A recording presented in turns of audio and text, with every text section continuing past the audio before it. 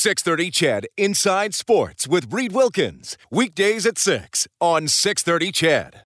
When the game is over, the fun begins. Interviews, highlights, analysis, and your opinion. This is Overtime Open Line, brought to you by the Canadian Brew House. Now, from the Terry Peranich Team Broadcast Center, Reed Wilkins on Oilers Radio, 630 CHED. The Oilers blew it tonight. And they didn't blow it just once, they blew it twice. The Oilers had a 2-0 lead. Then Philadelphia scored 3 goals in a minute 12. The Oilers did recover from that. They scored 3 straight goals of their own. And with 14 and a half minutes to go, they led 5-3. But the Flyers came back again. Michael Raffl gets the game winner with a minute 29 left. And the final tonight, a wild one, 6-5. Philadelphia knocking off Edmonton. The Flyers have won 7 straight. The Oilers lose in regulation time for the first time in 5 games. They're 2-1-2 in the month of December, but they have gone 3 games without a win. Thanks for joining us tonight. It's 8:07. Canadian Brewhouse Overtime Open Line from the Terry Peranich Team Broadcast Center. Along with Rob Brown, I'm Reed Wilkins. And Rob, I mean, first of all, just an incredibly sloppy, turnover-filled game where at some point I was wondering if both teams were trying as hard as they could to give it away, but in the end, Philly makes more plays and or the Oilers make more mistakes, depending on how you want to look at it. Yeah, it wasn't pretty. It was exciting. This game started out, fairly defensive, 9-5 were the shots in the first period. Third period shots were 15-13. And it was just, it was more like a 1980s style game where you just turn over, scoring opportunity, scoring opportunity back the other way, and back and forth they went. There were some standouts offensively. I don't know if there was any standouts defensively, and there certainly wasn't any standouts in net, as neither goaltender had their best tonight. This was a game that, when you have a 2-goal lead on the road, you know there's going to be a push. And Philadelphia had that push, but you got to find a way to hang on. And to come out of it without even a point is going to hurt. And this is one that the coaching staff are going to be incredibly frustrated on the flight to Minnesota tonight, because this is a game that, Philadelphia made a number of big mistakes as well. And there were times where they were as sloppy as the Oilers, yet they still found that way to come back. And it's a tough one, especially on the heels of the loss the other night where the Oilers blew it late in the hockey game in Buffalo. So a frustrated group going to Minnesota right now. 6-5 Flyers win. You can give us a call, 780-496-0063. We do turn on the Japanese Village goal light tonight, even though the Oilers lost. So go to the Oilers page on 630ched.com, print up a coupon for a free appetizer to Japanese Village, 3 locations, downtown, south side, and north side. We activate it whenever the Oilers hit 5 on the scoreboard. We'll get you post-game reaction from Philly as soon as we have it. Apparently, just seeing some tweets there. Bob referenced it. Connor McDavid saying that there were some comments by Brandon Manning that the incident last year perhaps wasn't as accidental as it might have appeared to have been at the time. Well, I guess that was a debate, but McDavid defended Manning publicly, and apparently Manning got rid of any goodwill that he had tonight. And if you can read lips, you saw McDavid's reaction after scoring the second goal of the game. He looked directly at Manning and had some very pointed and profane comments for him, which, as you know, Rob, sometimes happens on the ice. It does. I'm not going to comment on anything until I hear exactly what was said, but watching the game, Connor McDavid was certainly fired up every time he was on the ice with Manning and initiated contact and initiated confrontation against Manning. So something must have been said or done for Connor to, because you don't usually see that out of him, and you saw it all night long. All right, 780-496-0063. We have Greg starting off tonight. Hi, Greg. Hey, guys. How's it going? Doing all right. Two-goal lead, and they lose the game. That's frustrating. Also, every time, and not just this game with Gustafsson, every time a shot goes on him, I just hold my breath. It's like, oh, and it's I don't really like in between the pipes, but that's neither here nor there. And also, I found the last few games, the defensive lapses in front of the net and positionally they're starting to creep back into the Oilers' game more often than not. And I'm just wondering what they can do to kind of get rid of that, because it's becoming more and more every game, and it's what's costing them. Well, I mean, tonight it was obvious, and it's not every play. I mean, Oscar Klefbom had a really, really tough night tonight, and he's struggled as of late. He looks like he's lost his confidence a little bit, and with him, he's got to regain it. It's going to have to go through coaching staff showing him videos, talking to him, trying to rediscover what he had last year before he was injured. The coaching staff tonight is going to have a ton of video that they're going to be able to show the players, whether it be on the plane tonight, but most likely tomorrow in the morning, instead of a pregame skate, they'll probably have a video session to show the players where they went off, where things went wrong. I mean, the other, was it 2-1 the last game? Or what was the game in against Buffalo? Buffalo was 4-3. 4-3. There was a number of ones in that one where obviously the Oilers were miscommunication, guys picking up the wrong guy in their own zone, cheating, things like that. And sometimes when you have a little bit of success, you start to get away from the things that made you successful. And I think that we've seen that here. I mean, Connor McDavid, the best in the world right now. One of the goals tonight, he was leaving the zone. His man turns around, goes in and scores a goal. So no player is immune to it right now, but it's something they certainly need to talk about and figure a way to get back to where they were successful when limiting the other team's chances. And that's the adjustment of the game that's needed for Alberta's chiropractors. Life is the roughest game of all. Feel better, move better, live better with help from your chiropractor. You can visit albertachiro.com. The final tonight, not a mistake if you're just joining us, 6-5 for the Philadelphia Flyers over the Edmonton Oilers. On 3 separate occasions, a team in this game scored 3 straight goals. Philly scored 3 in a row, then the Oilers scored 3 in a row, and then the Flyers scored 3 in a row, the last 3 of the game, to win at 6-5, the winner with just 1:29 to go. The shots were 33-31 for the Oilers. Special teams, the Oilers were 2 for 4 on the power play, plus they had a shorthanded goal. Not very often your special teams are that good and you lose. The Flyers were 1 for 5 on the power play. They also had another goal 8 seconds after one of their power plays expired. All right, we have Steve on the line. Steve, thanks for calling. Reed, Rob. Hello. It's Jersey night tonight, guys. Jersey night. 11 years I've been watching hockey, and I got to tell you, I am not an analyst, man. I am a fan, and tonight was great. End to end, the puck was a peanut for both goaltenders. I mean, I don't know what else you can ask for other than obviously a victory, but I got to tell you, I need some help getting a jersey. I'm not sure who to pick. I've got it narrowed down to a few names, but I have a very unique idea. Okay. I thought I'd go Reed, Rob, Jack, and Bob. 6:30 Ched rocks. Well, we'd be flattered we'd be flattered if you did that. And if you pay by the letter, though, that'll cost you a little more. I know you're going to get a lot of calls of ridiculous negativity, but I want you guys to overcome it. I think tonight's game, if you're an NHL fan, you know, this is what we come back for. It was exciting. It was controversial. It was everything that hockey should be. I just wanted to feed you that tonight, and I hope you guys have a great one. Also, I wanted to shout out to Don Cherry. He was apparently right last year. Have a good night. All right. Thanks a lot, Steve. We appreciate it. 780-496-0063. Some of the offensive standouts in this game. Draisaitl had a goal and 2 assists. Claude Giroux had 2 goals and an assist.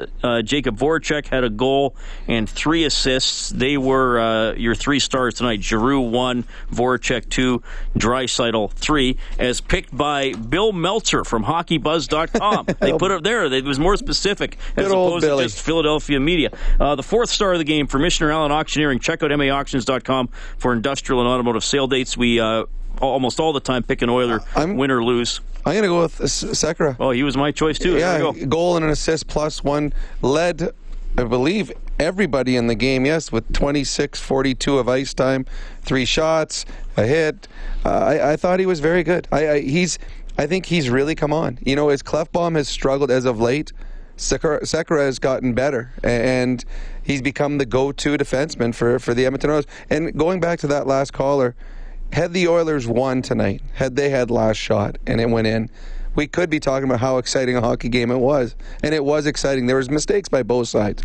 And I'm sure the Philadelphia guys that do our job, Bill and John or whoever it is sitting in a little studio somewhere in Philly, are getting all these phone calls from fans excited about the great comeback and all the goals and all the excitement that happened in the game. And it was an exciting hockey game. There were a lot of mistakes, and it sucks that you're on the losing side of it.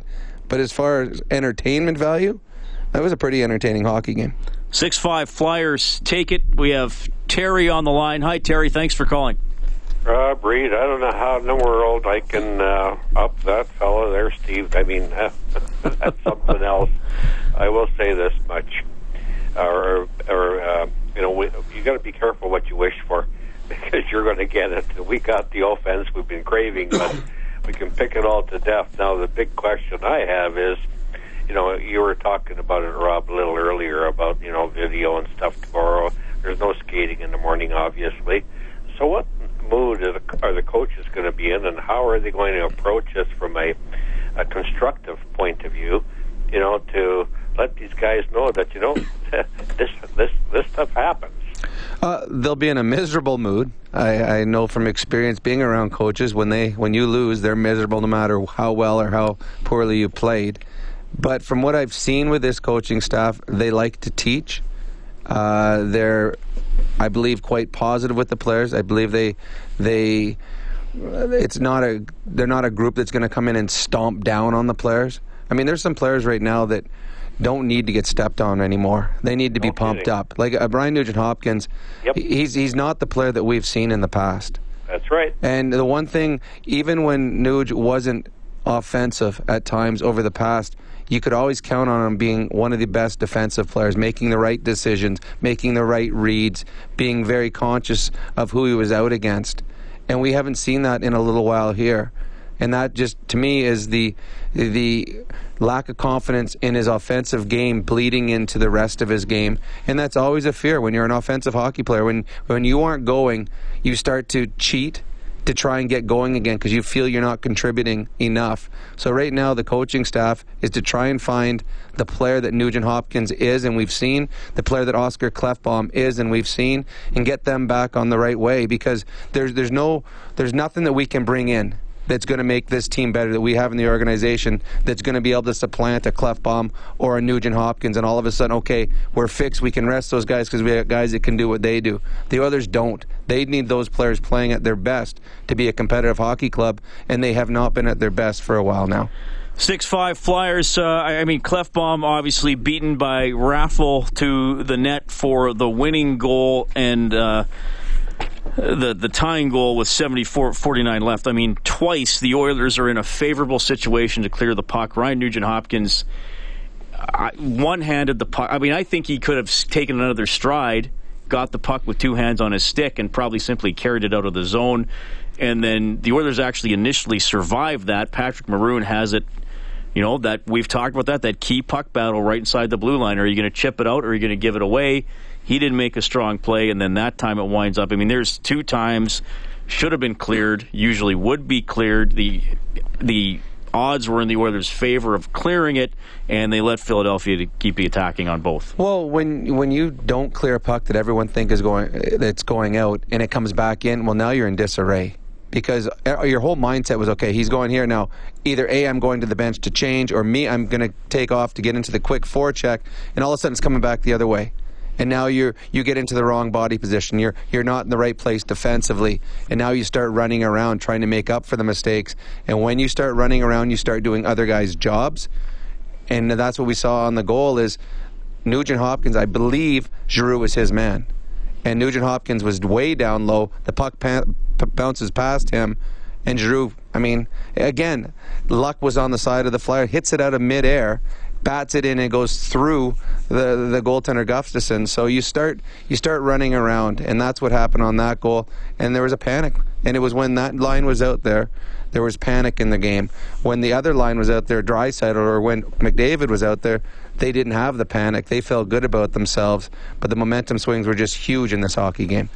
All right, so 6-5 for Philly. That means a $125 donation from Booster Juice to the Juvenile Diabetes Research Foundation. They give $25 for every Oilers goal this season. The total for the year, $2,150. You can follow that on the Oilers page on 630ched.com. It's 8:21. Along with Rob Brown, I'm Reed Wilkins, and we have Mark on line 4. Hi, Mark. How's it going, guys? We're doing well. I'm kind of surprised that this hasn't been brought up, so I'm going to. Coaching staff was dead from the neck up. What coaching staff doesn't remove a goaltender with 3 goals in a minute 12? My son played junior, and I pulled him and coached him, and he was gone after 2. 3 in a minute 12, and he's still there, and he didn't call a timeout. Well, I know Bob and Jack referenced Talbot not skating the last couple of days, so maybe he could be sick. I mean, there is a bit of an illness on the team. I'm not with the team, obviously, but Bob's referenced that, so that could be one reason. And you say they should have called a timeout after the 3 goals. The Oilers scored the next goal after that without the timeout. Yeah, but that was well after the third. Would you have called? It sense not to you do one or the other. I mean, after they got the 3 goals, that was it. I mean, it started going the other way. Any goaltender that allows 3 in a minute 12, the story's gone. Which comes me to the next thing. He's called the monster for a reason. He's scary. It came back. Okay, it came back. He's a relic from the 80s. And why we don't have Brossoit up here instead of him, I don't know. Because Brossoit last year, when he played up here in extended time, was not good. Well, I don't know what he's playing like, but it can't be like. Up until we've re-seen the monster. Yeah, but up until tonight, this is his first bad game. Yeah. Well, no, I'm not saying. So, and Brossoit, he had number 10. Brossoit was supposed to be the backup this year. That's what they wanted. That was their entire plan. No, Rob, I don't. They didn't. Before, going last year. Last year, Listen. Last year, their plan would have been for Brossoit to be the guy this year, and they gave him extended chances last year, and he could not play. That's why they had to get a backup goalie because Laurent wasn't good enough last year. I still think they would have preferred him in the minors this year. I don't know if he would have played like they thought he could. Then I think they would have liked to have had him as their starter or their backup up here this year. But he was not good. He really struggled. That's why they had to go out and get a goaltender to be a backup, and that's why Gustafsson's here.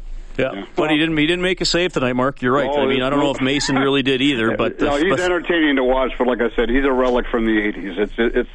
He's got the name the monster for a reason. Thanks for calling, man. We appreciate it. Philly wins 6-5. Laurent Brossoit on the weekend, I didn't check his stats from yesterday's game. He had back-to-back shutouts on the weekend. He is doing really well. Again, the debate is, do you bring Brossoit up here to play every 6th game or 7th game? Or, he's playing in the minors. Now, maybe Gustafsson won't be the solution. You're absolutely right. Well, he probably isn't. He's a stopgap, is what he is. And up until today, he'd been fine. He'd been very fine. And there was people wondering if he should be playing more. We get a number of phone calls saying Talbot looks tired. They got to play Gustafsson more. And Gustafsson has an off night, and now it's the opposite. All right. We have John on the line, 780-496-0063. Hello, John. Hi. Hi. Hi. Going back to the Brossoit conversation, I think they should at least give the kid a chance. Like, he should be called up, I think. Yeah, but up until today, why would you call him up? Well, you look at the shaky goaltenders in the league, you just never know. Well, he might get called up at some point this year. What else is on your mind? I just think, Gustafsson, he had all these chances, like all these goals that have been scored on him tonight. Like, how do you let in 6 goals like that beyond the defensive, core just kind of breaking down like that, especially with, you look at Chris Russell, like in the beginning of the third period, takes a bad penalty, Well, and it wasn't even the penalty he should have been called for. He cross-checked the guy and got away with it, and then the other ref called him for holding. Yeah, the holding wasn't a penalty. Been in the box. He should have been in the box, but yeah. Yeah, it was, thanks for calling, John, 780-496-0063.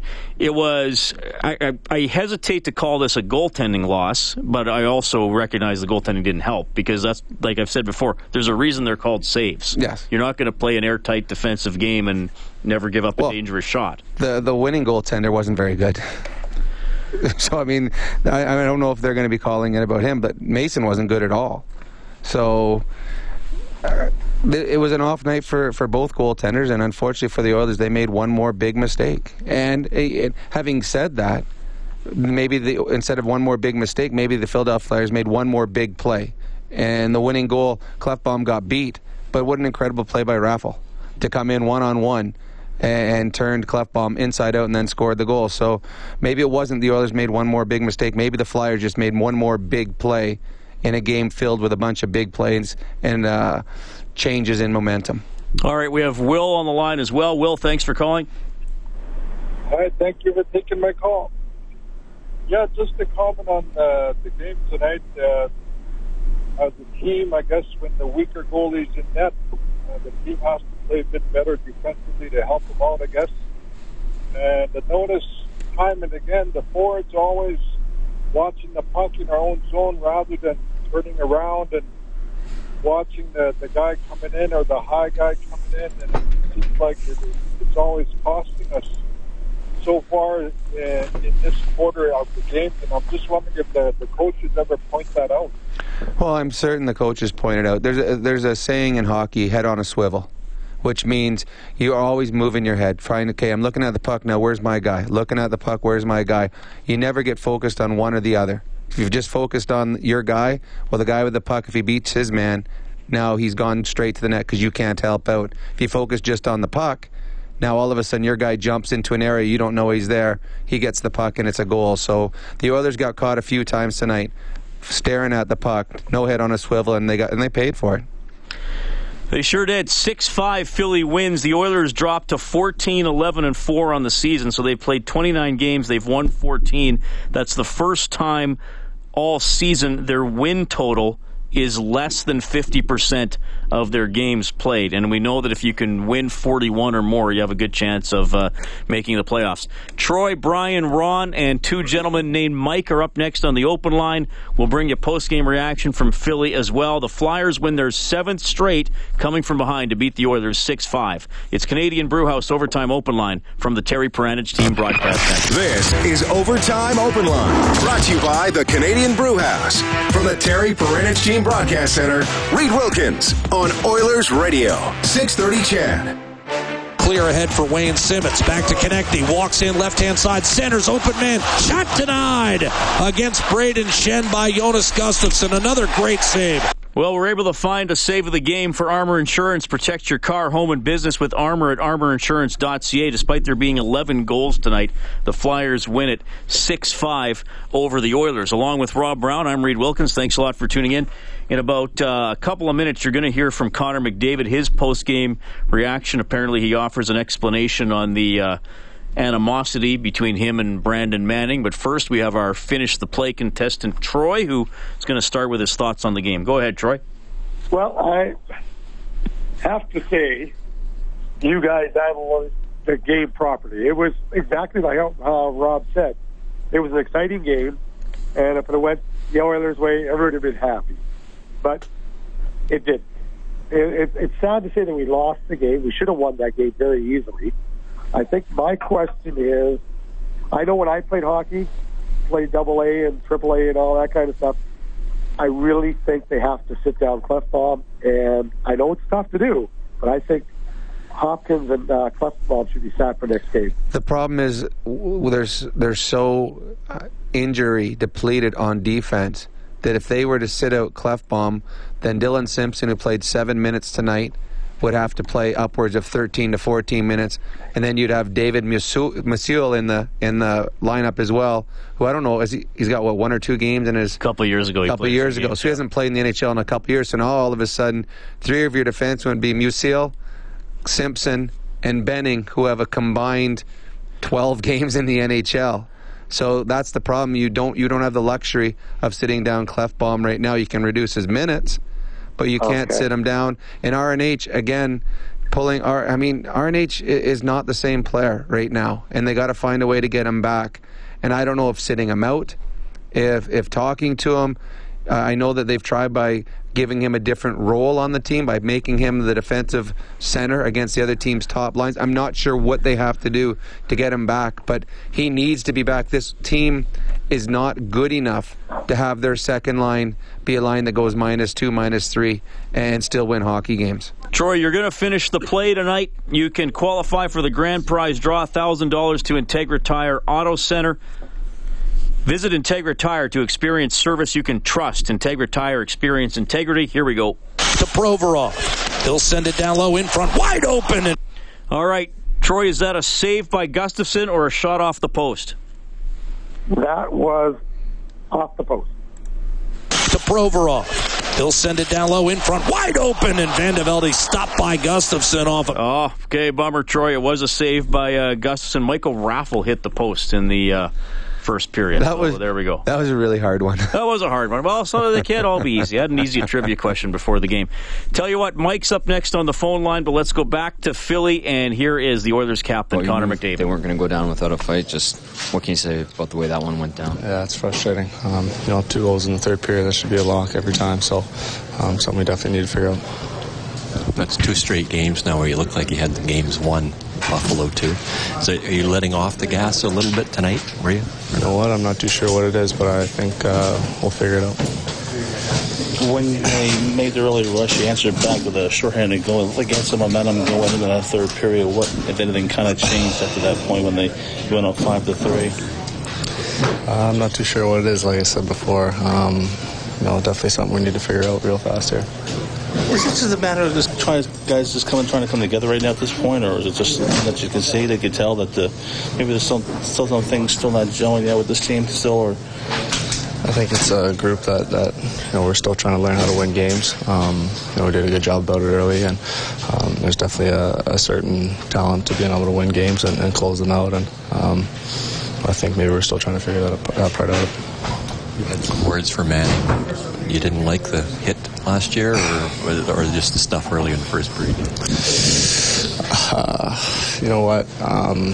I did all I could defending him last year in the media.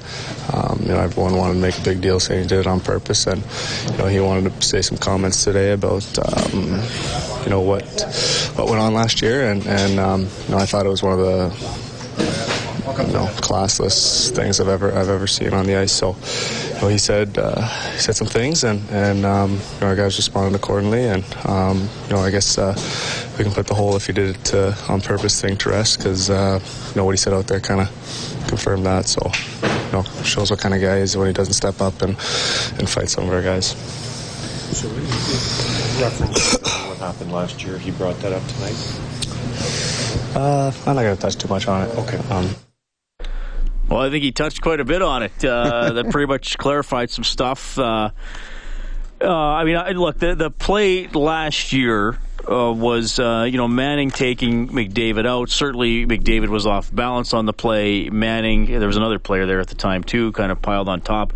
McDavid breaks the collarbone. McDavid publicly said that there was nothing malicious to the play. He was taking the puck to the net. Guys go barreling into the boards all the time.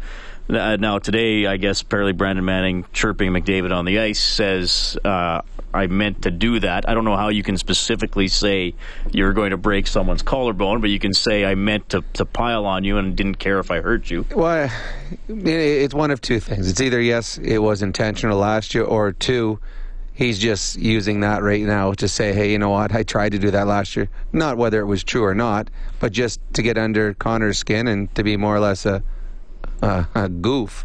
And I'm trying to think of what word I'm allowed to say on radio. But, because he says he did it on purpose does not mean he did do it on purpose. But the fact that he claimed he did it on purpose and a player was injured in it is classless. I think Connor McDavid was in the right by calling him classless, because this is a guy's livelihood. And if someone gets hurt, and I've played against guys that have gotten hurt on the other team, and you feel for them. You're on the bench, and you're watching that guy be helped off the ice. You feel for that guy, because you could be in that situation. You never, ever want to see someone get hurt, and you certainly don't ever want to be the cause of someone else getting hurt. And then to mock someone about it, that's wrong. 6-5, the Flyers beat the Oilers tonight. We have Mike on the line, 780-496-0063. Hello, Mike. Hello? Yeah, go ahead, Mike. Ooh, that was a good comp by McDavid there. But anyways, I wasn't going to turn you guys on tonight because I knew exactly what I was going to hear. It was from the same thing you hear from 2002 to 2011, where everything was always Ricky Ray's fault. So I knew I was going to turn on the radio, but I did anyways. And I knew everyone was going to jump on Gustafsson, even though he played solid in every other game. And our defense was horrible tonight. You can't put all this on Gustafsson. Every fan does. It's almost like the fans who watch one game a year seem to call in. I don't get it. It just drives me nuts. Well, Mike, I don't know if you heard what I said earlier. I don't think this was a goaltending loss, but I still wish he would have made a save. Like, there's a reason they're called saves. You know, it would have been nice. He didn't have a great game, and he played bad, but to call up Brossoit, like, are you out of your mind? Well, I mean, going into tonight's game, and it's a different sample size, but Gustafsson had a better goals against average. He had a better save percentage. He had a very good save percentage in the National Hockey League. Now, that was only in the 3 games he played, but that's all he'd been given. And he had a very solid first period tonight. Yeah, it just... And then it two periods, and the defense fell apart. Clefbaum, man, that was greasy on him, but, you know... I just think, can everyone just settle down on the goalie? We're getting better. We're just, instead of losing 6-0, we're making little mistakes at the end of games to lose games, and soon we're going to clean that up, and we'll be in the Cup Finals in 2 years. I'm out. All right. Well, he dropped the mic. Did you see that? He dropped the mic. That's cool. Yeah, I mean, this is a tough one. I mean, I never tell fans how to feel. I don't look at this and say, well, at least they scored 5. I mean, they lost. The game was there to win. Regardless of whether they were up 2-0 or not, they were up 5-3 with 15 minutes to go. You should win. If you blow the lead, you should get a point. I don't think this is by any means a good game for the Oilers. But as you've referenced, Rob, they are in every game. I mean, they got blown out by Buffalo the first time, and they had a pretty bad night against the Toronto Maple Leafs where they were never really in the game. Now, having said that, you still have to figure out how to win close games. Mm-hmm. They were doing it earlier in the season. Lately, they're more often not doing it. I just honestly think they're where they belong in the National Hockey League. I think they're a team that is good enough to compete on any given night against anybody. I think they're a good bounce or a big save away from winning every hockey game. But they're also a team that if it doesn't get the save or if it doesn't get the bounce, they can lose. I think they're a competitive hockey club. I think there's about 6 or 7 or maybe 8 elite teams in the league. I think there's about 5 or 6 poor teams in the league, and then everyone else is the same. And I think you're seeing that in the standings. I mean, if the Oilers lose 2 games, they could fall right out of the playoff spot. They win 2 games, they could be first place in their division. That's how close this group is. And everything that you saw that the Oilers do tonight, the mistakes, the goaltending, the defensive lapses, you could turn on a Calgary Flames game and see that. You can turn on an LA King game and see that. You can turn on just about any team around the league, and they have the exact same type of problems that the Oilers have, because the Oilers are not an elite team yet. They are a team that is boxed in and grouped in with a bunch of other teams. If you just look at points percentage, so the percentage of points available that the Oilers have earned, they're 17th in the league at .552. There are 15 teams between 500 and 600. Yeah. So again, that's 2 losses, 2 wins. So I think they are right where they are. Yeah, I mean, now the thing that worries me, Rob, is they won 7 of their first 8. That was great. Mm-hmm. You need a burst to make the playoffs or stay in it. They've only won 7 of their last 21 games. Mm-hmm. Like, that's last 2 years material, unfortunately. But they're getting points. That's not last 2 years material. Right, so they're the 7, loser points. Maybe 7, 11, and 3, I guess, and that's so they're getting 7, 10, and 4, I suppose. So that's 4 loser points, which, I mean, they weren't getting those, and they're not getting blown out. They need another little streak again. I mean, this is a team that I didn't think was capable of making the playoffs. They got off to a good start to the beginning of the season. That maybe, you know what, oh God, this could be the year. Maybe they're going to turn around. Other teams have had injury problems. Maybe those injuries are going to allow, like a Jonathan Quick not playing in LA, maybe that allows the Oilers to get in. But having said that, there's things that need to be better here in Edmonton if they want to make that jump to be a playoff team. Your Advantage Trailer Rentals scoreboard: Flames and Coyotes 1-1 in the second period. Hurricanes and Kings just getting underway. Colorado wins 4-2 in Boston. Dallas handling the Predators tonight 5-1 after 2. Islanders beat the Blues 3-2. Canadians over the Devils 5-2. The Canucks win 5-1 in Tampa Bay. The Penguins win 5-1 over the Panthers. And the Rangers win 2-1 at Winnipeg. Winnipeg's going to be here on Sunday to play the Oilers. We have Ron on the line. Hi, Ron. Hi. Hi. Hey, Reed and Rob, thanks for taking my call. I'm a first-time caller here. Oh, thank you. Yeah, so a quick comment and then a question. I'm actually pretty happy with our goaltending situation and even the defense, too. I know tonight was a pretty bad performance, but these injuries to Davidson and Nurse and even Mark Fane, that's not obviously helping. But you got Eberle, you got Pouliot, you got Nuge. They're all massively underperforming this year to the tune of about $16 million salary. Maybe throw in Matt Hendricks, call it $18 million or so. So really my question is, with the trade deadline coming up in just a couple of months, I wanted to get your thoughts on how do you think Peter Chiarelli, could better redistribute the salary cap and make this team better? Oh, man. Well, a lot's going to, it's end of February, right? So it's 2.5 months away. It's going to depend on where they are in the standings, Ron. If we've talked about if they're hanging around, Rob and I have talked about, do you try to get depth, another center like Hansel? Do you try to get Radim Verbata? Some people have written in about Thomas Vanek, who I don't think is consistently competitive enough. But if the call, are you talking about how are they going to move players in that $18 million you're talking about? Yeah. Well, that's next to impossible. You've got a couple guys that are making $6 million a year. They're not guys that get traded at the trade deadline. In-season would be tough. Yeah, that's tough because if for them they got term and they got price, people got to move things around on their team to be able to take someone else's big salary on. Pouliot's got 2 more years left. Eberle and Nuge, 2-3 more years left on their contracts. Those are big contracts that I do not believe will be moved at all during the season. What they need is those guys with the big contracts is start playing to the potential and playing up to the bar that we expect them to be. And if they do that, well, then everything works out well.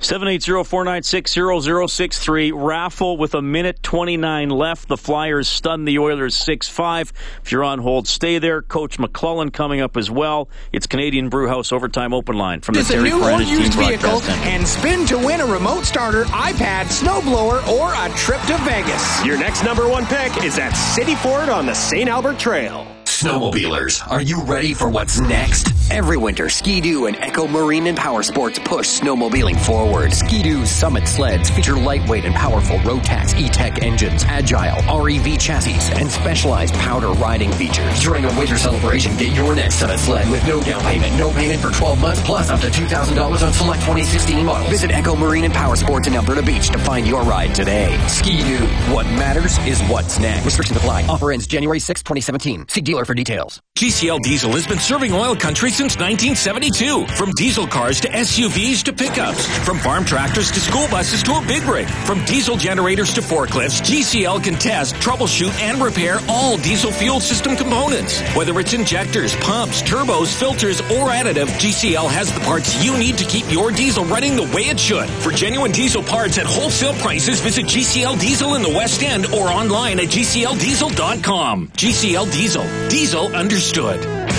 They've been doing it right for 45 years. Mr. Allen Auctions is having a huge industrial auction Thursday, December 15th. Mr. Allen brings thousands of buyers and sellers to one location. Bid on a large selection of industrial machinery and equipment, including highway tractors, picker trucks, flat deck and service body trucks, wheel loaders, skid steers, worksite trailers, and more. Preview and bid on items on site or online at MAauctions.com. Sale time is Thursday, December 15th at 9 a.m. Mr. Allen Auctions in Atchison. Follow them on Facebook and Twitter at Mr. Allen and visit MAauctions.com. At Integra Tire, integrity is about following through on promises. And you can discover integrity at your local Integra Tire with great service and advice on winter tires. From now until December 15th, get a $70 Bridgestone Visa prepaid card by mail when you buy a set of 4 Bridgestone Blizzak winter tires. Prepaid card is issued by People's Trust Company. Card expires. Offer and card are subject to terms, conditions, and limitations. To find a dealer and play our Discover Integrity sweepstakes, visit IntegraTire.com. Integra Tire. Everything we do with integrity.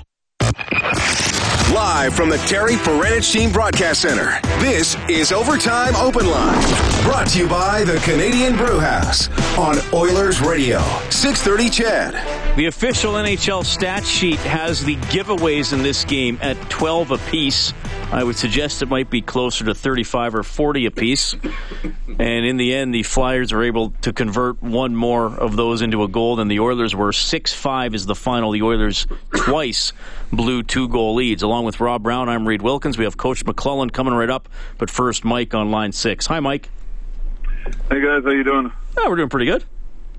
That's good. You know, I'm kind of one of the lucky ones that work here. I got a TV planted right in front of my face outside my office, so I get a chance to look up and listen in the background of the game. I have to echo Mike a little bit from earlier. I just don't understand. You know, we talk about Gustafsson, how, I think he's played well for the most part in the comments that you guys make. I mean, he's had a good, backup role so far this season.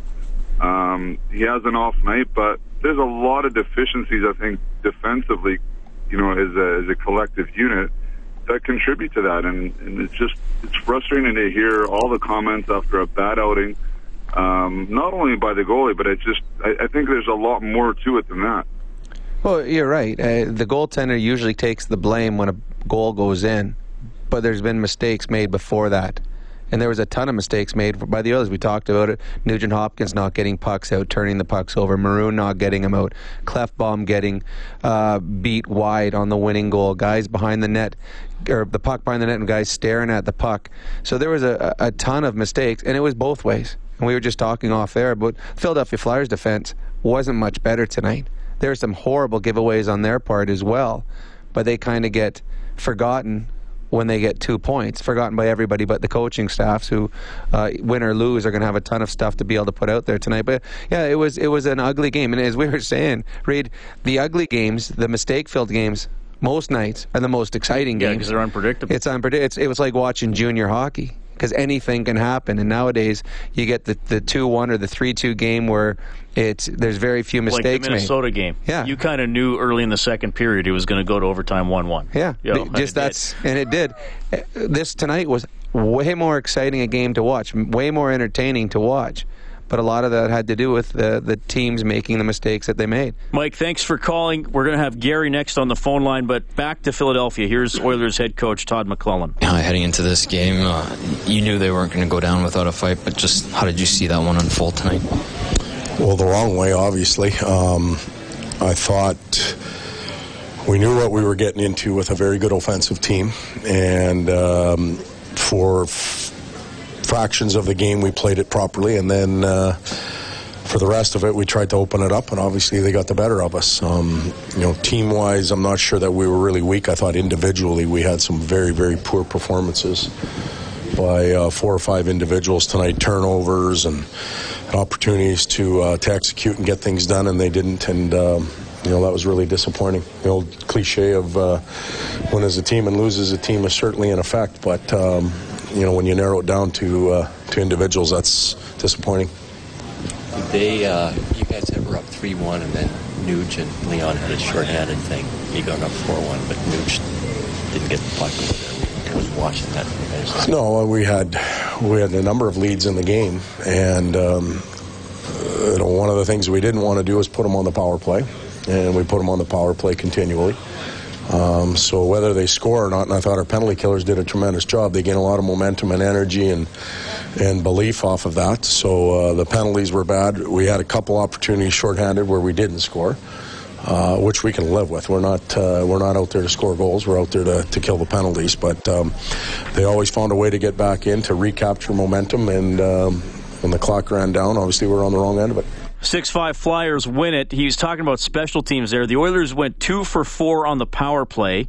Philly was 1 for 5. They allowed a shorthanded goal. They scored another goal 8 seconds after Matt Hendricks got out of the penalty box. But point well taken there, what Todd McLellan is saying. And we talked about before the game, Rob, just simply stay out of the box. I mean, Jesse Puljujärvi hooks a guy's stick. That guy wasn't going to score from where he is.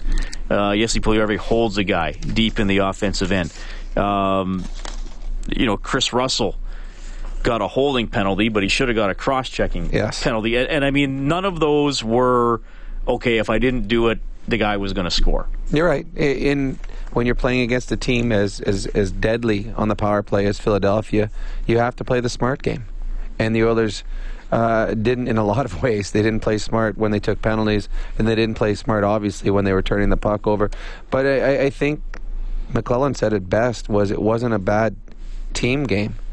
There were some individual players that really struggled, and unfortunately for the Oilers, their struggles resulted in a number of golden chances that Philadelphia capitalized on. 6-5, the Flyers take it. Gary is our next caller. We also have Lance and Norm standing by. You're all getting on. We got a break for the 9 o'clock news. Don't forget, we have another broadcast tomorrow, 4:30 face-off show, 6 o'clock puck drop as the Oilers finish up this 3-game road trip against the Minnesota Wild. Along with Rob Brown, I'm Reed Wilkins. You're listening to Canadian Brewhouse Overtime Open Line from the Terry Peranich Team Broadcast Center. This is Overtime Open Line, brought to you by the Canadian Brewhouse.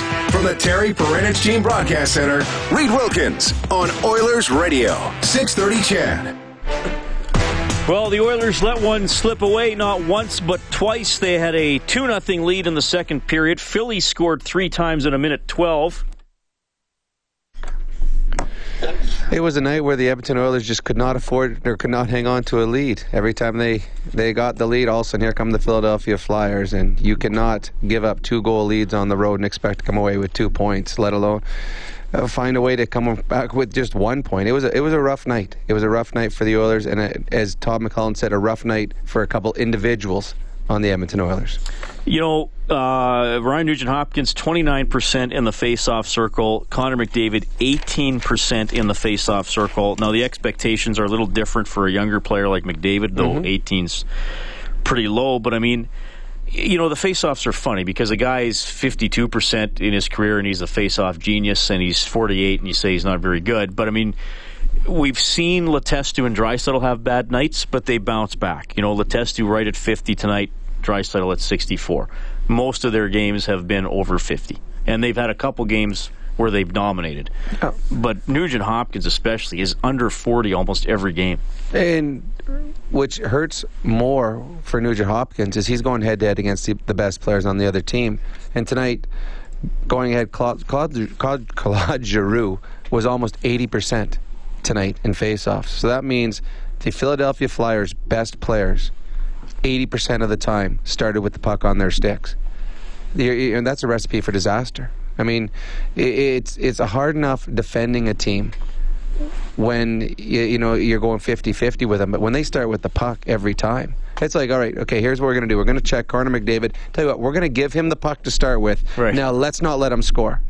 And that's what you're doing with Voracek and Giroux. You're saying, all right, they are a very good team. We're going to chuck them. We're not going to let them score. But, we'll let them start with the puck over and over. And good players that win face-offs have face-off plays. So they have set plays in the offensive zone. They have set plays in the neutral zone. They got set plays even in their own zone to get out of their zone a lot easier. So that's why it's so much more noticeable when Nugent-Hopkins isn't winning face-offs, because he's going against the other team's top line, and that top line has the puck majority of the time to start the shift. We have Gary on the line. Gary, thanks for calling. Good evening, gentlemen. Season's greetings to you once again. Thank you. Wow. Scratching your head, Oilers fan, man. This is unbelievable. If I didn't watch or listen to the game and someone had told me that the Oilers had two power play goals out of 4 opportunities and had a shorthanded goal, you think they win this game. And it's just incredible, unbelievable head scratcher. I mentioned this earlier calls I made. Too many mistakes, too many turnovers, not swivel in the head, not communicating, and this is costing them games and points. And they had a 2-0 lead. That was the plus going into the second period. You figure that they find a way to close it out, and they find a way to lose this game. The only good thing about it is Connor McDavid continues on with his points for the season. He got his first power play goal of the season. Leon was great. Some guys have to pick it up. And the goaltending, well, yeah, off night for the monster there, but I think you got to blame the rest of the team too with the turnovers, and you can't leave a goalie hanging dry like that. And just that we made more mistakes, one extra mistake that caused them to score the winning goal, and was hoping to go into overtime to at least get 1 point, hoping for 2. But this you just have to get it together and move on to Minnesota now. That's all you can do, right? And my question is, how did you find Dylan Simpson's game tonight? Plus or minus? Thanks, Gary. Honestly, okay. I mean, he only played just over 7 minutes. I didn't really notice him, which is probably a good thing. It means he didn't do anything wrong on the ice. He was fine. I imagine we'll be seeing him again next game. Maybe he'll get more ice time in the next game. as the players would probably be a little tired going back to back, but he was fine. The one thing here too, Reed, that it's kind of neat, there's a lot of frustration from the fans because they blew a game in Philadelphia. They lost the game. Philadelphia, going into the game, had a better record than the Oilers. They were higher than them in the standings. They're playing on home ice. They've won 5 straight games. They're as hot as any team in the league. Their goalie was just player of the week after 4 ended up being 5 straight wins. And the Oilers fans are frustrated that the Oilers should have won this game. Now, it's good because the Oilers fans are expecting more out of their team. But Philadelphia should have been favored in this team. This is a game that Philadelphia should win. They're playing on home ice against a team that's on the road, that has blown a game just recently, that's not playing as well as they had expected. This is a game the Philadelphia Flyers would have been disappointed at the end of the night had they not got 2 points. We have Lance on the line as well. Lance, thank you for calling. Hey, how's it going? Doing great. Good. My question is, what do you guys figure about their confidence? Their confidence in the beginning of the year was, like, unbelievable. They had confidence, and now that just went right down to hell. So what is your... Because everybody sits here and, like, nitpicks at everybody. Oh, this, and this, and that. It's just... I think that it's just their confidence that has gone downhill since they started that roller coaster ordeal like they have for the last few years. Yeah, it's a good question, Lance, for sure. I mean, Rob, before I let you jump in, the play by Oscar Klefbom on Raffles' winning goal, to me, did not look like a confident defender. No, it didn't. I think the team confidence is probably... as a team, if a team had a heartbeat and had a brain, and it would probably be, ooh, you know what, things aren't going like we thought, we can still do it, it's okay. I think certain players' confidence is sky high. I think Connor McDavid feels every time he steps on the ice he's going to score. I think Leon Draisaitl's confidence is fantastic. Matthew Benning, Russell, Sekera, I think their confidence is high, but you've got a bunch of players who's like Pouliot. I don't think he has any confidence in his game right now. He's gotten away from the aggressive forechecking because now he's fearful of the dumb penalty because nothing else is going for him. Nugent Hopkins, a shell of himself. Klefbom doesn't look good. Eberle has not looked like the normal Jordan Eberle, although tonight I thought he looked good for the couple periods. So I don't know. I think as a whole, as a team, the confidence is just but there's certain players on this team that have no confidence at all in their game right now, and it shows in their play. Yeah, I mean, if you missed Coach McClellan's comments, he said that he thought it was an okay team game, but there are 4 or 5 individuals who really stunk it up, and that their mistakes kept costing them tonight. And that's interesting. I mean, it is a weird game to talk about because, as we've said numerous times, it was so sloppy. I mean, it was 5-5. Philly had all the momentum. I can't remember which forward it was, had actually skated the puck out of his zone after the Oilers had a bit of pressure, and he dropped a blind drop pass back into his own end that gave the Oilers a chance. And the Oilers didn't have to worry about being offside because the Philly guy shot it back in himself. Pouliot's goal, granted from a point A position, was not a hard nor an accurate shot, and it appeared to go through Mason's leg like a ghost. I mean, it was just a Draisaitl's goal. I mean, it was a good play by Draisaitl, but it looked like it went 5-hole. It wasn't a bomb as well. So, I mean, it was a game that looked like both teams had stars that were fantastic, and both teams had players that looked starstruck on the ice.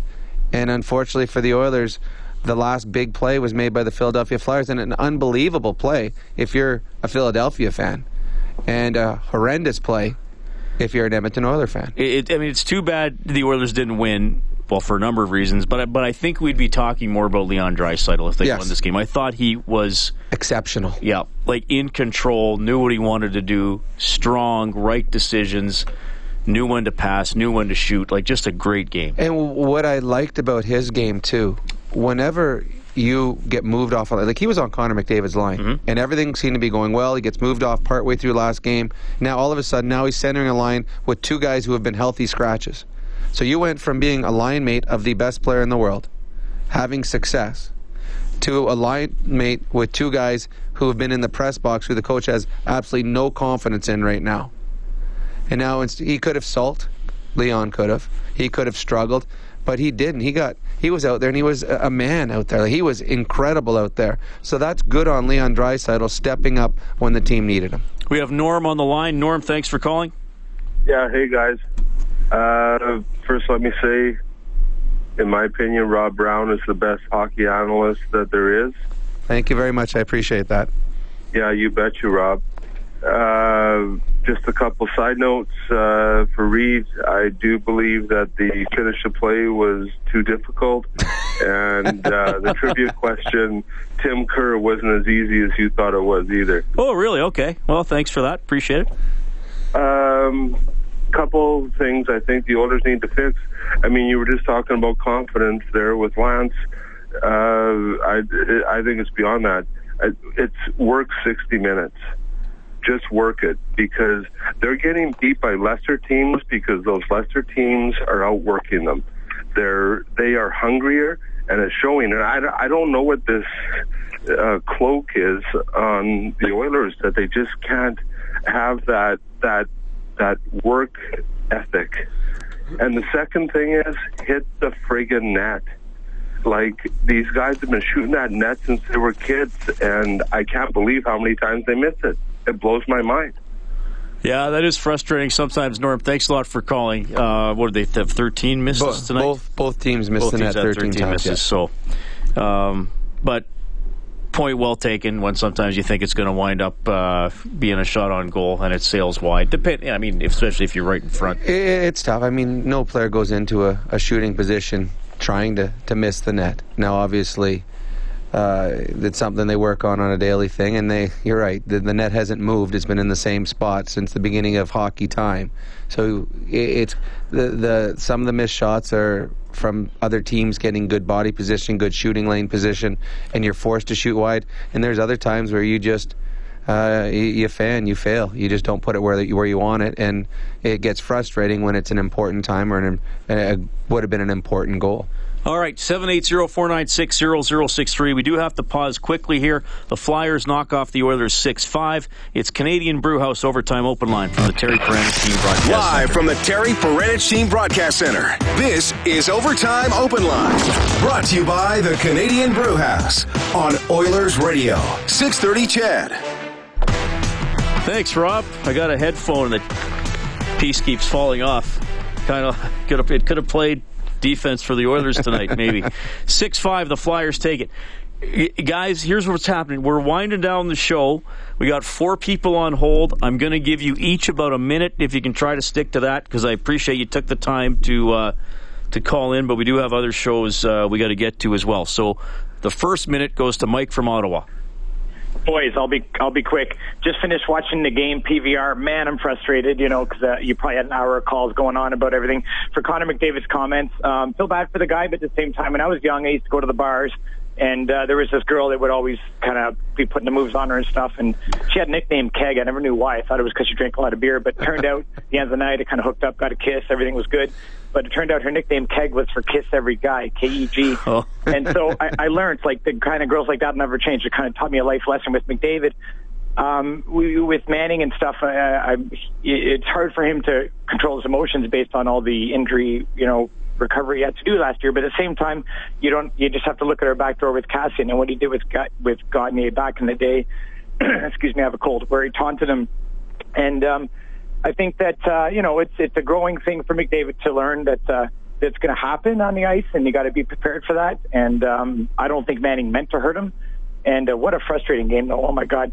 And The second thing is quickly, I just wanted to say that for Nuge and Ebbs, I wonder if maybe they're just kind of with McDavid taking the lead in the reins. That sometimes when you have like a team and then the leader goes out, the other guys step up to the plate, and because McDavid's the leader, those guys are kind of taking a back burner role. They need to step it up. They need to pretend that McDavid's not the leader. They need to be the leaders as well, just like what McClellan said the other day. You can be the best player on the ice, and I think tonight Draisaitl was. Thanks, guys. Have a good night. Yeah, good point, Mike. You're absolutely right. I mean, we see Leon Draisaitl doing that. We need Ryan Nugent-Hopkins and Jordan Eberle to follow suit. Jim, you get a minute here. Thank you. Yes, what do you think about McClellan trying Nuge on the wing, just like Kajula there. Just wondering just to get him going or whatever. I mean, it doesn't hurt to think out of the circle, right? No, you're right. I mean, it's a possibility. I know that at one point they talked about Draisaitl and Nugent-Hopkins playing together, and if you do that, it makes more sense to have Draisaitl taking the face-offs because he's the better of the two. So it's a possibility. I think they'll try just about anything to get Nuge going because they need him to be going. He's a much better hockey player than we've seen as in the last few games. Robbie, go ahead.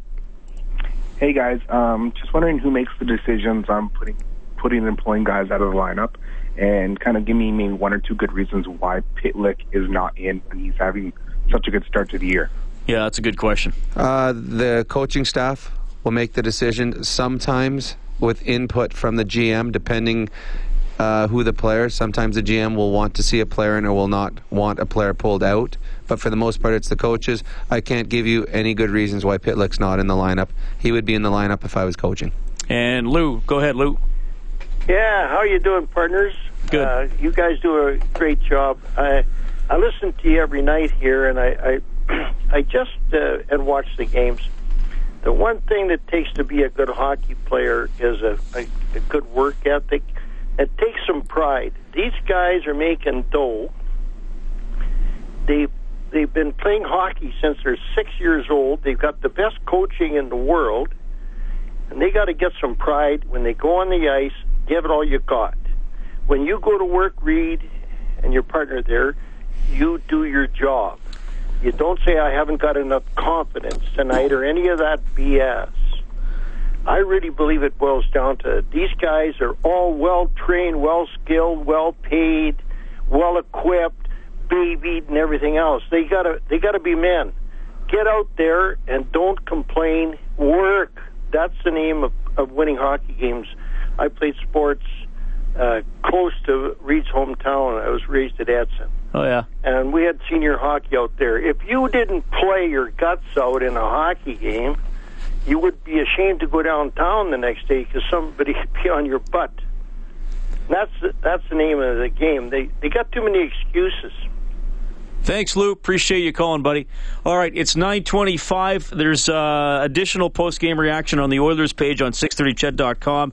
Also, if you missed the McDavid, just the specific McDavid clip about Manning, that's on the Oilers page as well. And I also tweeted it out. You can follow me at Reed Wilkins. All right, final minute of the show, Rob. Well, you got to bounce back, and you got to bounce back in a hurry. And this is going to be their 5th game in a week tomorrow.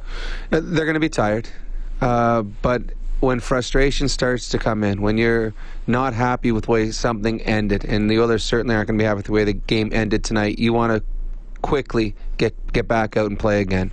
You want to make amends.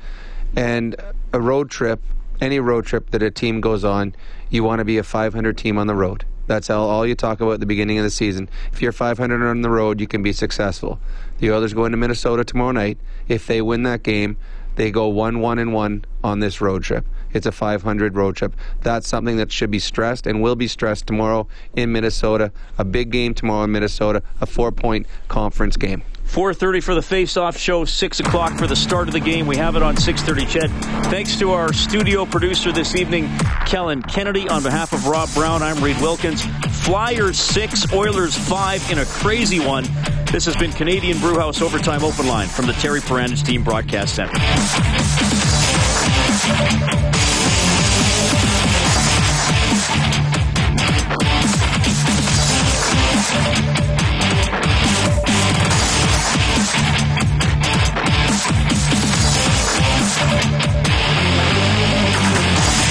.630 Ched Inside Sports with Reed Wilkins. Weekdays at 6 on 630 Ched.